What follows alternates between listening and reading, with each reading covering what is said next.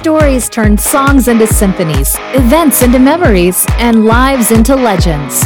In our crowded world, knowing your story cuts through the noise so you can make your mark, whether you want to sell more books, increase profits, or just make a difference. At Sterling & Stone, story is our business. The Story Studio podcast is where we explore ways we can all tell our stories better. And now, with the Story Studio podcast, number 25, here's Johnny, Sean, and Dave. Welcome to the Story Studio podcast. Today we're going to do plotting. So through the magic of... Dave is going to plot very quietly, though. He is plotting. He's been plotting since I met him. Yeah. Through the magic of the internet, we actually know that the episode that you'll listen to next with Bonnie is really good, unless Jim forgets what I said about changing the order around. So that one will be next because we've already done it. So that's going to. I really like knowing the future like that. It's really great. I think that I've solved that. Finally, for people have been trying to figure out time travel, it's like suckers. Just do shit ahead, right? Just do shit ahead of time. It's real easy. Yeah. It's kind of like when that year 2000 bug thing came around, and I was like, I've already looked at the internet, and I know that it's later in like Japan and stuff, and things are fine. So I've seen the. Were you worried about Y2K at all? A little bit, just because there was so much hysteria. Not in any like logical way, but it's one of those things like everybody around you is freaking out a little bit. So. I'm just curious. There's a chance. How about it's the same thing as when you go through a metal detector in the airport. Yeah, I know I'm not carrying drugs or a weapon, but I just am worried that somebody planted something on me. You never know when a bomb might be put up your anus. Right? No, accidentally. It's true. I every time I'm kind of nervous, even though I haven't fired a gun since Camp Oaks in I think 5th grade, but I still think there's one on my purpose or there's coke in my butthole. And like I've never had coke in my butthole, but standing there in the security line, there's at least a chance that I do. Had never, coke. Not even the soda. Well, you had had a bottle of coke. I did lose a Pepsi challenge with an enema once, though. That was the challenge. That was the challenge. All right, so plotting. So maybe a good place to start with plotting is plotting versus pantsing, right? Like the whole thing. I know people get kind of allergic to the idea of I don't want to plot because it feels restrictive. I was against it for a very long time. I am that's interesting. Yeah, I want to hear what Sean has to say, but I want to go back to specifically what Dave just said in the way he said it. But go ahead, Sean. Well, I used to be somewhat on the fence. I used to want to plot all the time. Pants all the time because that's how my hero did it. Stephen King, and that's who that's just that was the fun of writing, was sitting down and figuring out a story. The first time I ever did it, it's a little bit like you're kind of crystallized, right? When you're little and I just read Salt, Sugar, Fat, which is an amazing book that I highly recommend to everyone in the world. Also my stripper name.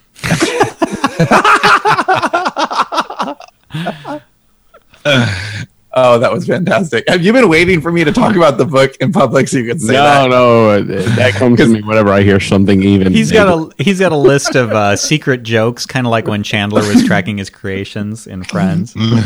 Wow, that's just amazing. Salt, Sugar, Fat. It's really good. But it also, damn it, I lost my train of thought, so I don't even know.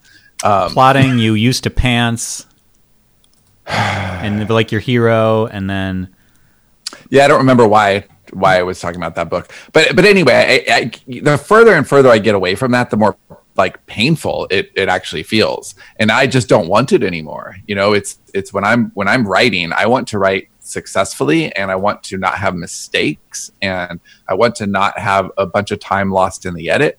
And the more time I spend up front, the cleaner that draft. And the more enjoyable I have writing. And I don't ever want to go back to a place where I'm pantsing it, because that's where I make mistakes.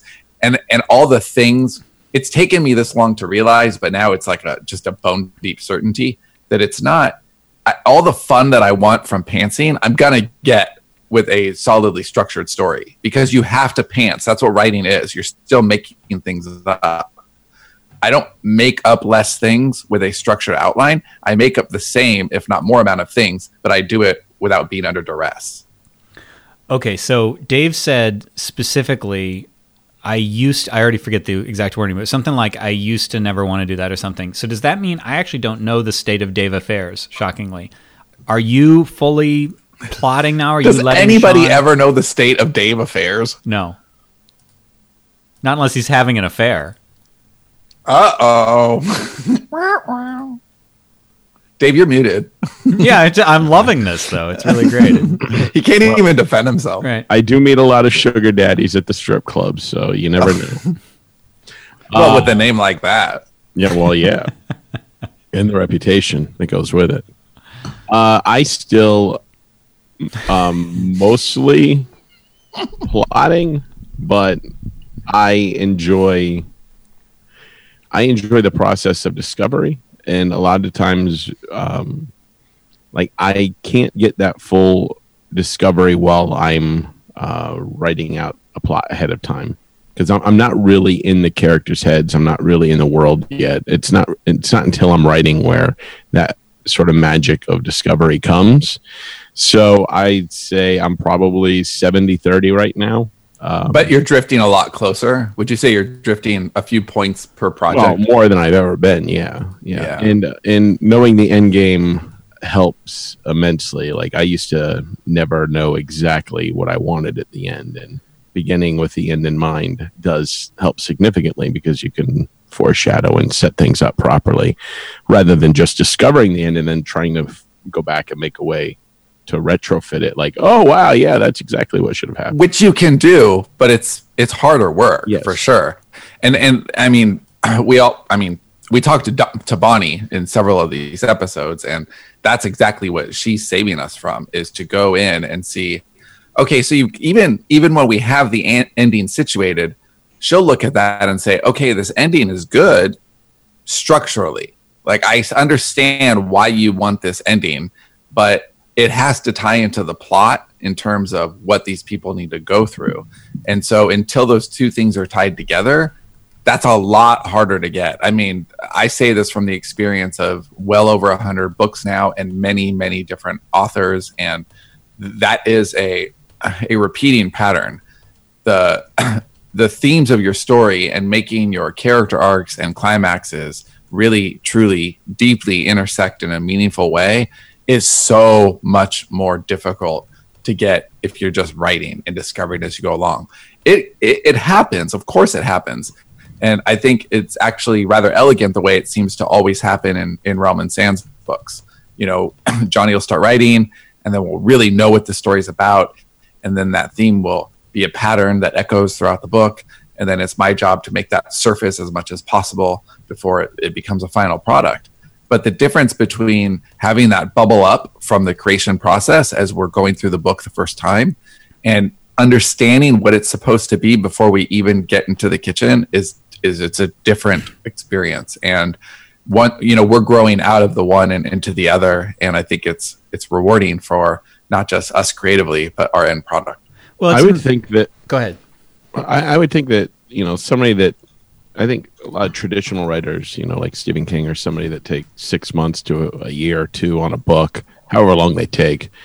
I think for somebody like that, a lot of it is like that first draft is almost like plotting. Yeah, I agree. It's almost like the outline that we're creating now is their first draft. Yeah, and then they fix it in the second, third, and 80th revisions, and I mean they take a lot of time on it. And I think for them, they have that luxury. They have they have somebody supporting them, like the publishing company that is giving them enough money where they don't have to put out more books per year like a lot of indie authors do.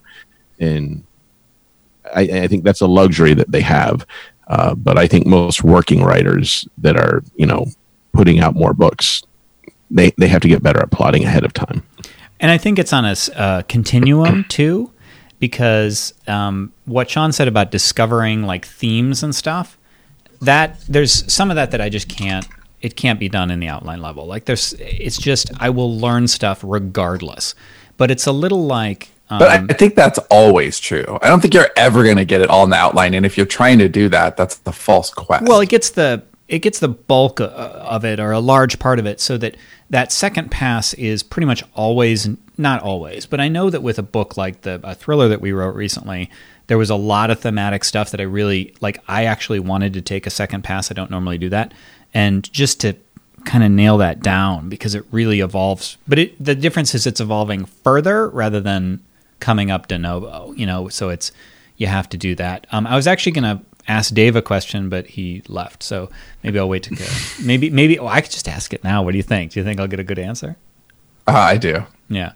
All right. Well, I was going to ask, and I mean, you can let's talk about him anyway. Let's talk about Dave behind his back. So he said, I guess I didn't realize when we were talking about plotting versus pantsing, and then he started talking, and I'm like, oh, and I guess I kind of knew this, but he's doing his own outlining. Dave, you're doing your own outlining. That's not something like with me where somebody's giving you an outline. Yeah, we'll have story meetings, and then I'll do the outline on my own usually. Is it accurate that I feel like Collective Inkwell that Sean is like the kid who goads the other kids in the background going, yeah, do it. Because it feels like Dave does the outline, Dave does the draft, Dave does the revision, and Sean is like I don't like an architecture. Outline to me because that robs me of the discovery, and I like that process. No, the way it works now is we'll have an outline and I'm sorry, story meetings, and Dave will turn them into an outline. But that's hard that was a hard process for Dave to get into because it's really not natural. But the project that we just finished, we wrapped something this week that I'm really proud of. A long time coming, and Dave did just a phenomenal job on it. And I don't think he would have got that job without that outline. Like he would have, I've seen him do a similar project to this before, and he would get lost like for 6 months at least. Oh yeah. Literally lost, not even just in his writing. Well, yeah, I mean, wandering around the neighborhood, half naked, running into things. Pretty shitting much. His pants. Yeah. Closing out a series is difficult for me because there's so much I'm afraid I'm going to forget, things I feel like you have to deliver on, and reader expectations, and I want it to be great. And with Available Darkness, I had a very difficult time, and I was also dealing with really bad depression. So I forget how long that took, almost a year. I don't even know. It was just... It was 9 months, I think. It was incredibly long. And White Space, I think, was more daunting to me. It was something I didn't want to touch for a long time. I know a lot of people are waiting for it to come, and I'm like, no, I'm just not mentally ready yet, because I was worried I would fuck it up. And I think all the confidence I got from the stuff we worked on over the past year, and writing out the outlines for other stories, ones I'm not even involved in, I think getting that sort of mechanical structure in place helped me a lot for this. And it took 2 months and a week. So I was 1 week past deadline, which is probably the best I've ever done. It's the best he's ever done, especially for the quality of the work. And as far as our process, I really enjoyed the process this time. And one of the differences is the quality of Dave's outline really did dictate the quality of his work. Now, it didn't follow the outline completely. There were places where it veered off, absolutely, for sure, especially when it came to the number of people who died, and I'm not even making a joke. The death count was, I think, double what we talked about. Although he reminded me that I was responsible for the most significant death, which I had forgotten about, so I take full responsibility for that. But we batted this back and forth, and it was the best outline that I had seen from Dave so far, because it was more action oriented, as far as these are the events that have to happen during the scenes, where typically, I can get a 10,000 word outline from Dave, but it's not like half as much story there as a 20,000 word outline that I would start to write from. Not even close. There'll be maybe 10% of the amount of story, but there'll be a couple of chapters that are almost fully written, like with dialogue and everything. And you could just see as Dave's writing this outline, he got really into the scene, and he was there, and he was practically writing the story. Where this outline was more like an outline to carry out a full entire 6-episode story. And it had the twists and the turns, and it had the episode changes. And what that did, it's like what we talk about when we say, before you give your work to the editor, it's best to give it the best possible shape that it can possibly be. You don't want to hand your draft to an editor if it has a bunch of typos and stupid commas and just like idiot things that she has to spend all of her time fixing. And then she's giving you a book back that's like, oh, okay, well, here, you actually could have done that yourself. Where if you get it to the best possible shape, then your editor can take the time that she has devoted to your book to really sharpen it and make it the best it can be. And so that's what I found with this draft. We had done such a good job in our story meetings and Dave in the outline and the draft that the time I got to spend on it is the stuff I do best. And my edit was fun and my polish was a joy.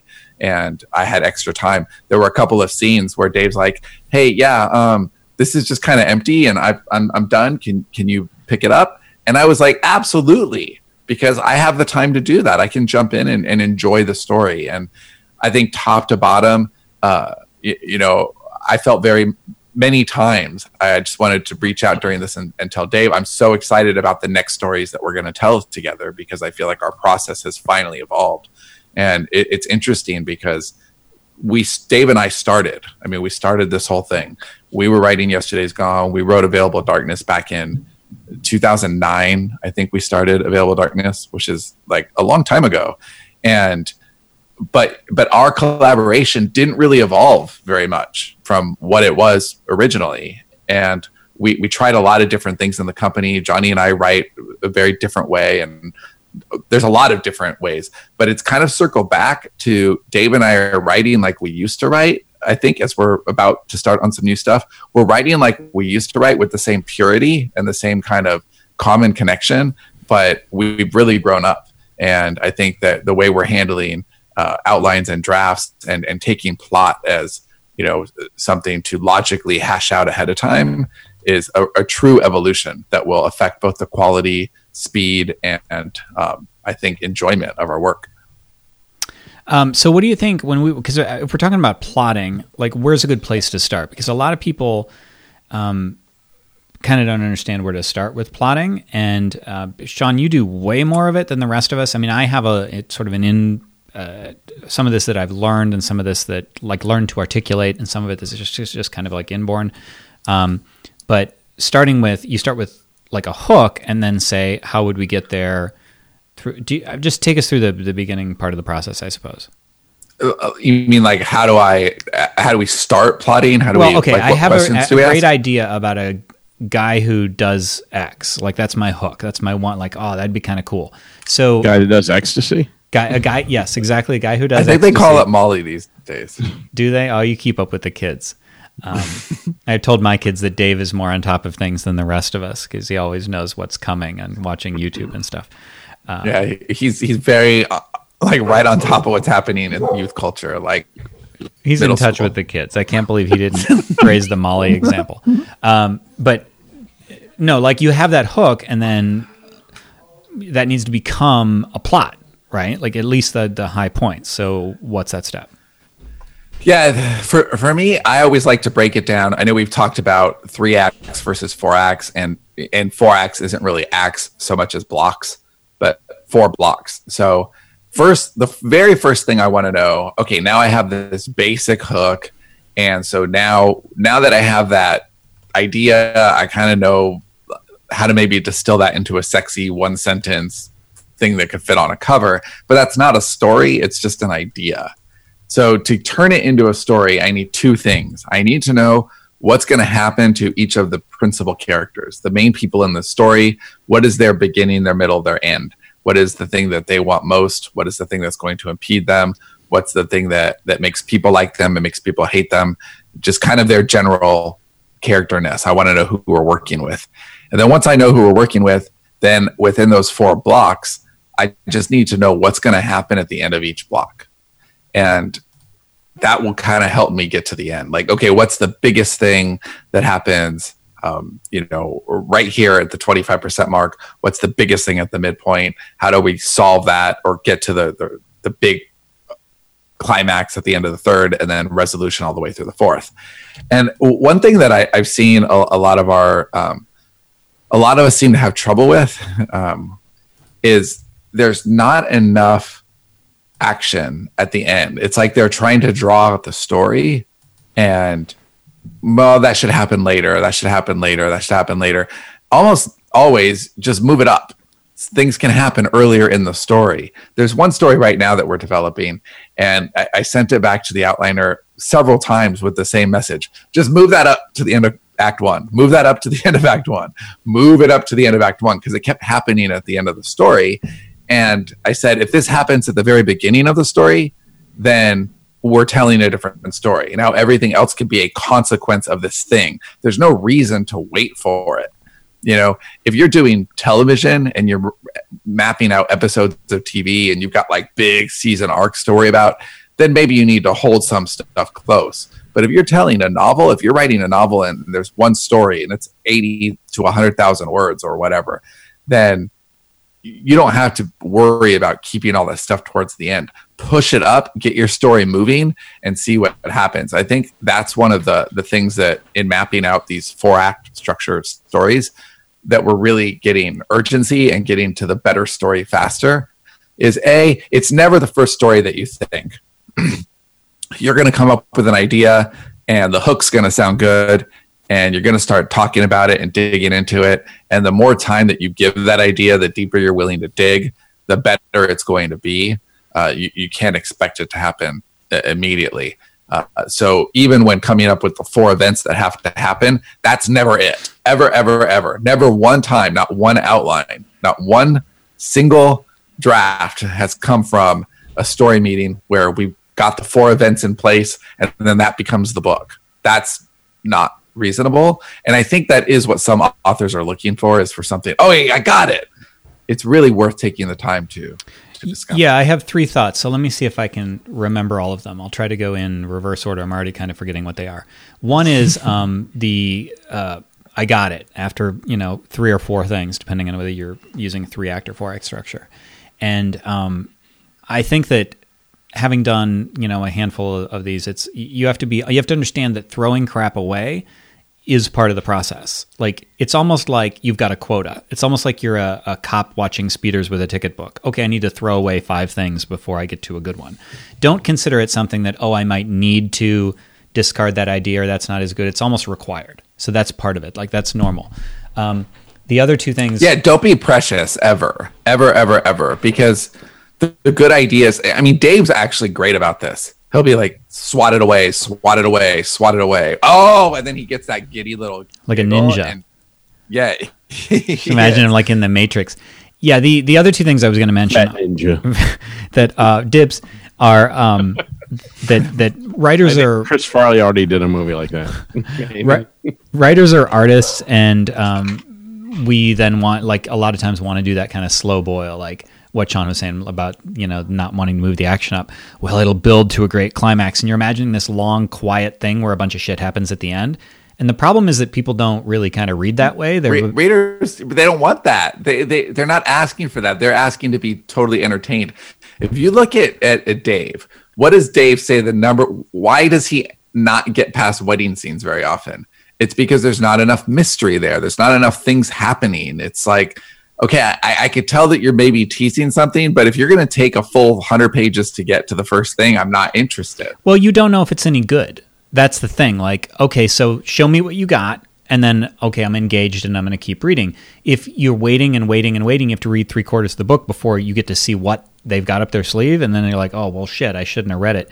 The other thing that I was going to mention is that not wanting to have an event early, like a big one, comes from a scarcity mindset of like, well, if I blow this now, then I'm not going to have twists and turns later. And that pretty much never is the case, because it's a butterfly effect thing. Like, once you have something, then there are going to be consequences, which are going to create new problems and new character gaps.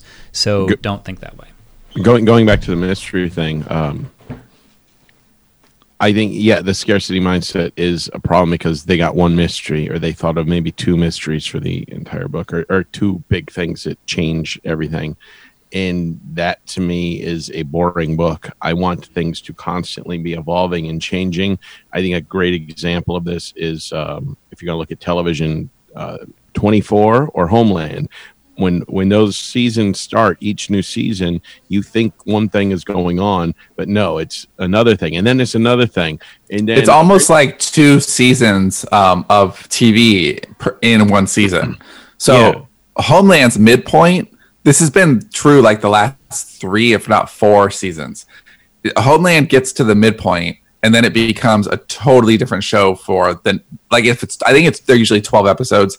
So 6 episodes in, it's one show, and then they resolve everything, and then half of those characters disappear, and those storylines, and it shifts, and it still matters. The 6 episodes that you've watched up until that point heavily impact the next 6 episodes, but their own arcs, their own stories, their own loop, and they are related. It's not like they're very related.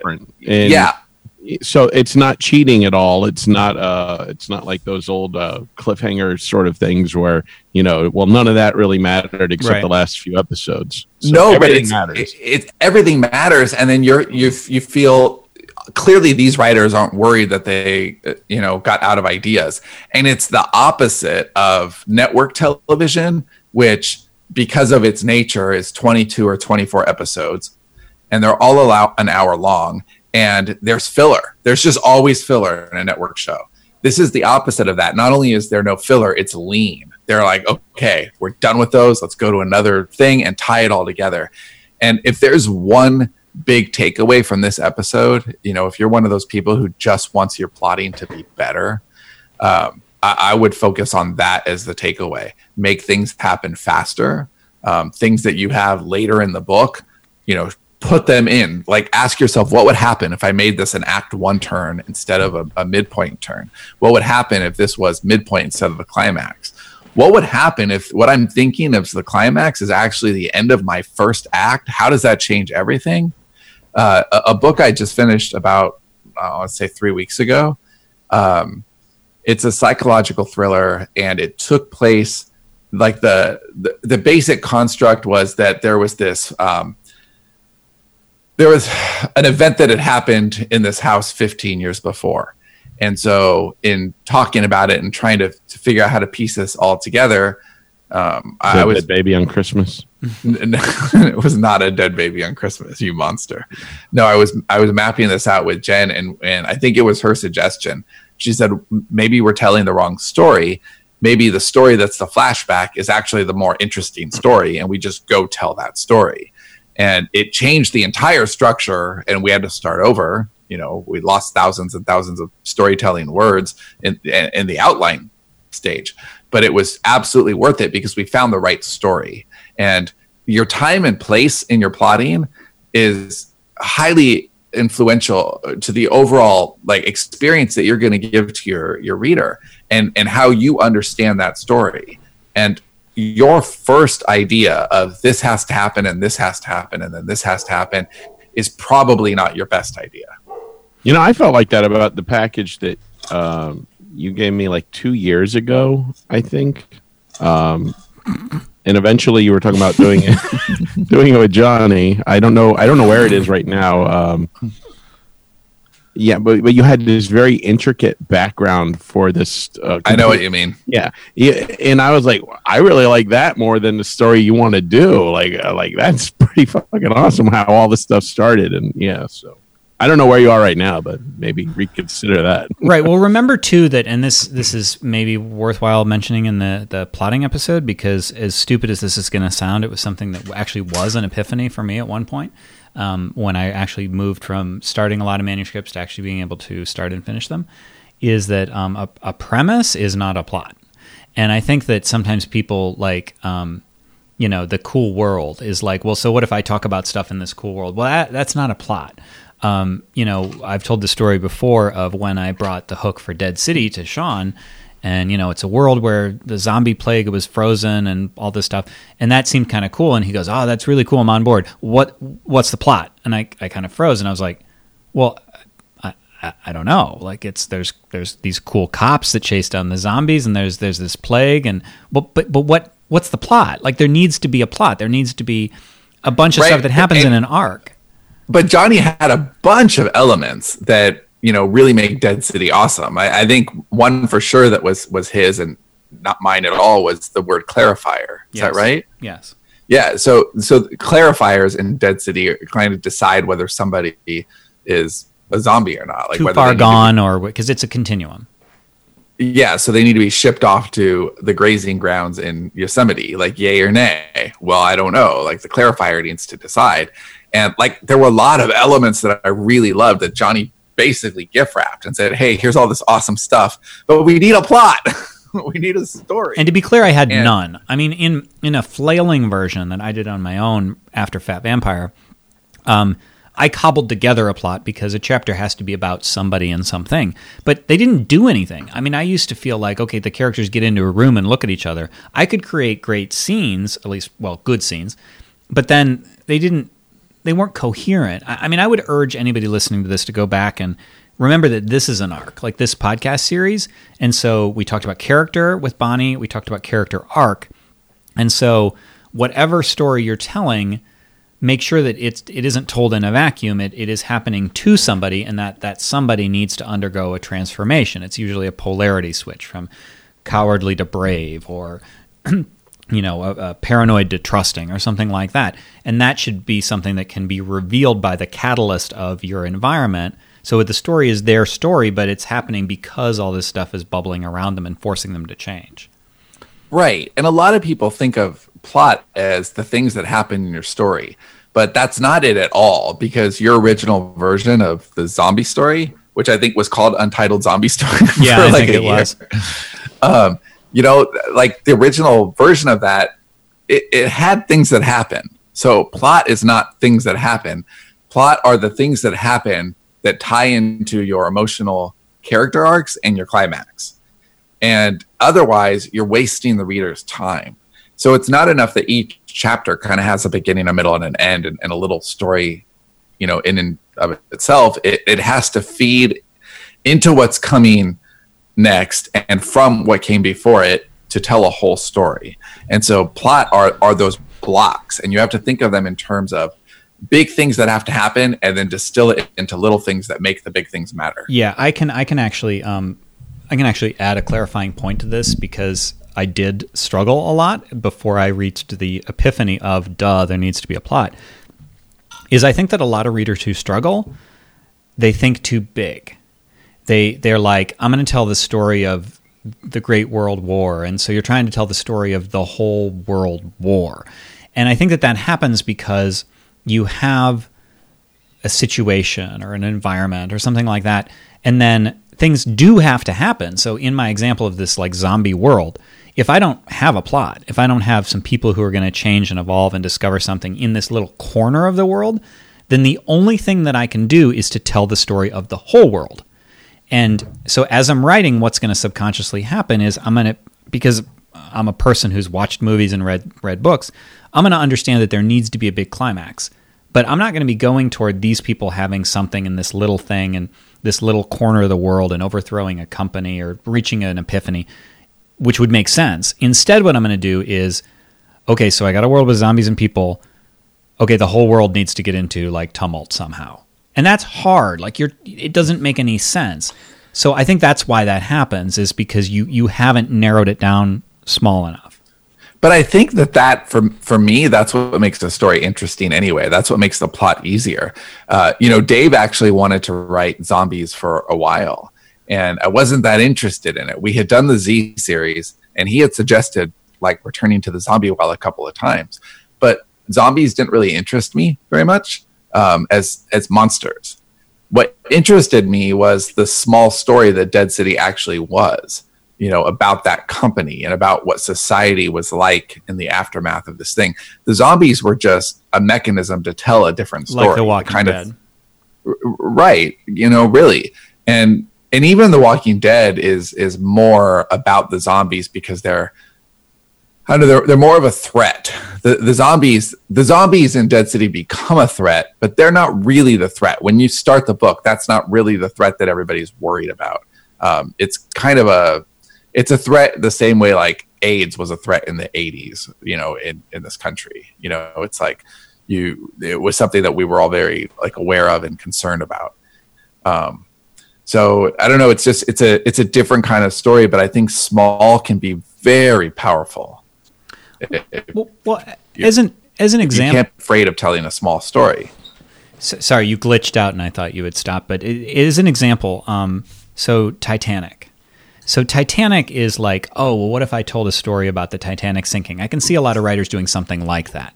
Like, a ship slowly goes down. Okay, so... But it would focus on the captain, probably. Or nothing. Telling. Or it would be like, the water, they hit the iceberg. Like, it would be hard I can understand why people would have a hard time telling that story. So what did the crew behind Titanic do, or the scriptwriters, is they invented a story. So... Jack and Rose and, these weren't real people. They were just like avatars for the... Wait, what? So, it's not really a story about a boat sinking. It's about class struggle and love and that sort of thing. A great sacrifice. So those are the themes of Titanic. But they came from this totally invented story that was stuck into a larger backdrop. And I think a lot of people don't sufficiently differentiate the backdrop and the situation and what's going on that's causing people to change from the plot, which is those people actually changing through their own actions. Right. I absolutely agree. So right now we have The Inevitable, which is a really big world, and it's getting plotted out in some very interesting ways, because we have all these different series that are getting plotted out, and they're I don't even know how to explain this really. The climaxes of each of these individual series kind of feed in to the overall world, so they're not necessary to understand everything. If you're just reading this one series, it doesn't matter what's going on over in this other stuff, but that other stuff does inform it. And so what that means in a plot level is that it's all too big to think about. So even in our core series, which is the one that Johnny and I are writing, it's going to rely on all this other plot stuff that's happening in all these other books. And we're going to just kind of mention this thing here and mention that thing there. But if we were really getting in the weeds as to how all of this stuff worked and how all of it mattered, it wouldn't be fun to write, nor would it be fun to read. Johnny would be miserable trying to make that all make sense. And the reader would try to like, what? Oh, I don't even understand what is in this person's head, because there's so much to sort through. But having all these big building blocks, you can actually produce a pretty simple, straightforward story that hints at this much larger world, like that hints at all this stuff that's going on outside of these pages. And that to a reader is exactly, I think it's what Dave's always referring to when he's saying, I want the mystery. I want to know that there's more out there to the world than what I'm seeing on the page. And that constant hint, that constant tease, I think really engages the readers in a way that over-explaining it to them never, ever, ever will. Well, it's what I learned while I was working at the strip club. Teasing rather than just putting it all out there right away. You're not going to get your money. Easy there, salt, sugar, fat. Yeah, what do you wear as salt, sugar, fat? Do you have pasties, yes or no? I wear these little ice cream cones over my head. Maybe this is perfect. Maybe this is a good note to close this plotting episode on. Is if Sean said he has one piece of advice, which was to move action forward. I would say mine is to think smaller, because I think that people always want to think big, and they don't even do it intentionally, and then they end up with too much story to tell.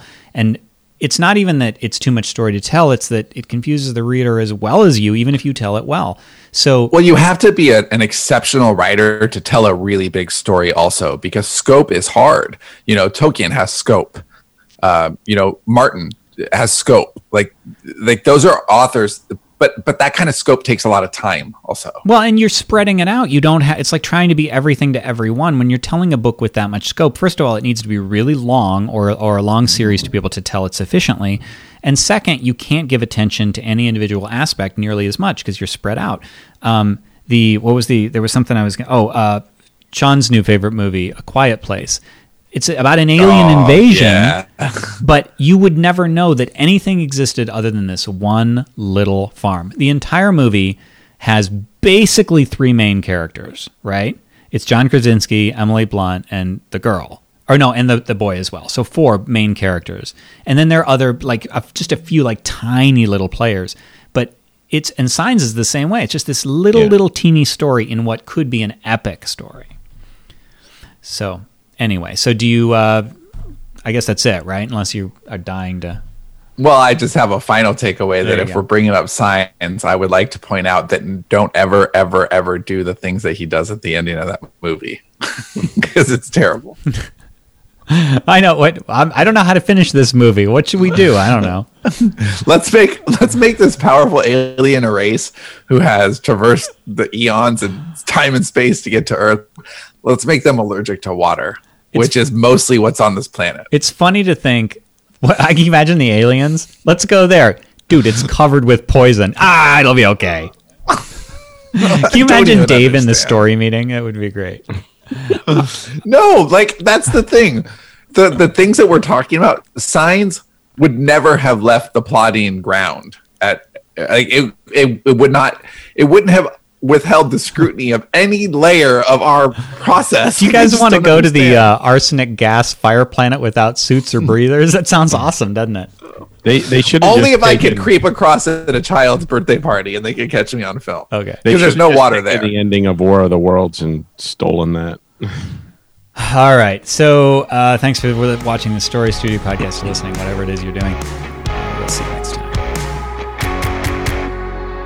Thanks for listening to this episode of the Story Studio podcast. Are you wondering what the ever-growing demand for superb storytelling skills means for your future? Check out our latest interview as Johnny and Sean dive deep into that question in Storytelling is the Future, How to Build on Your Self-Publishing Success. Download the interview from the info box or show notes in YouTube, or head over to sterlingandstone.net/future.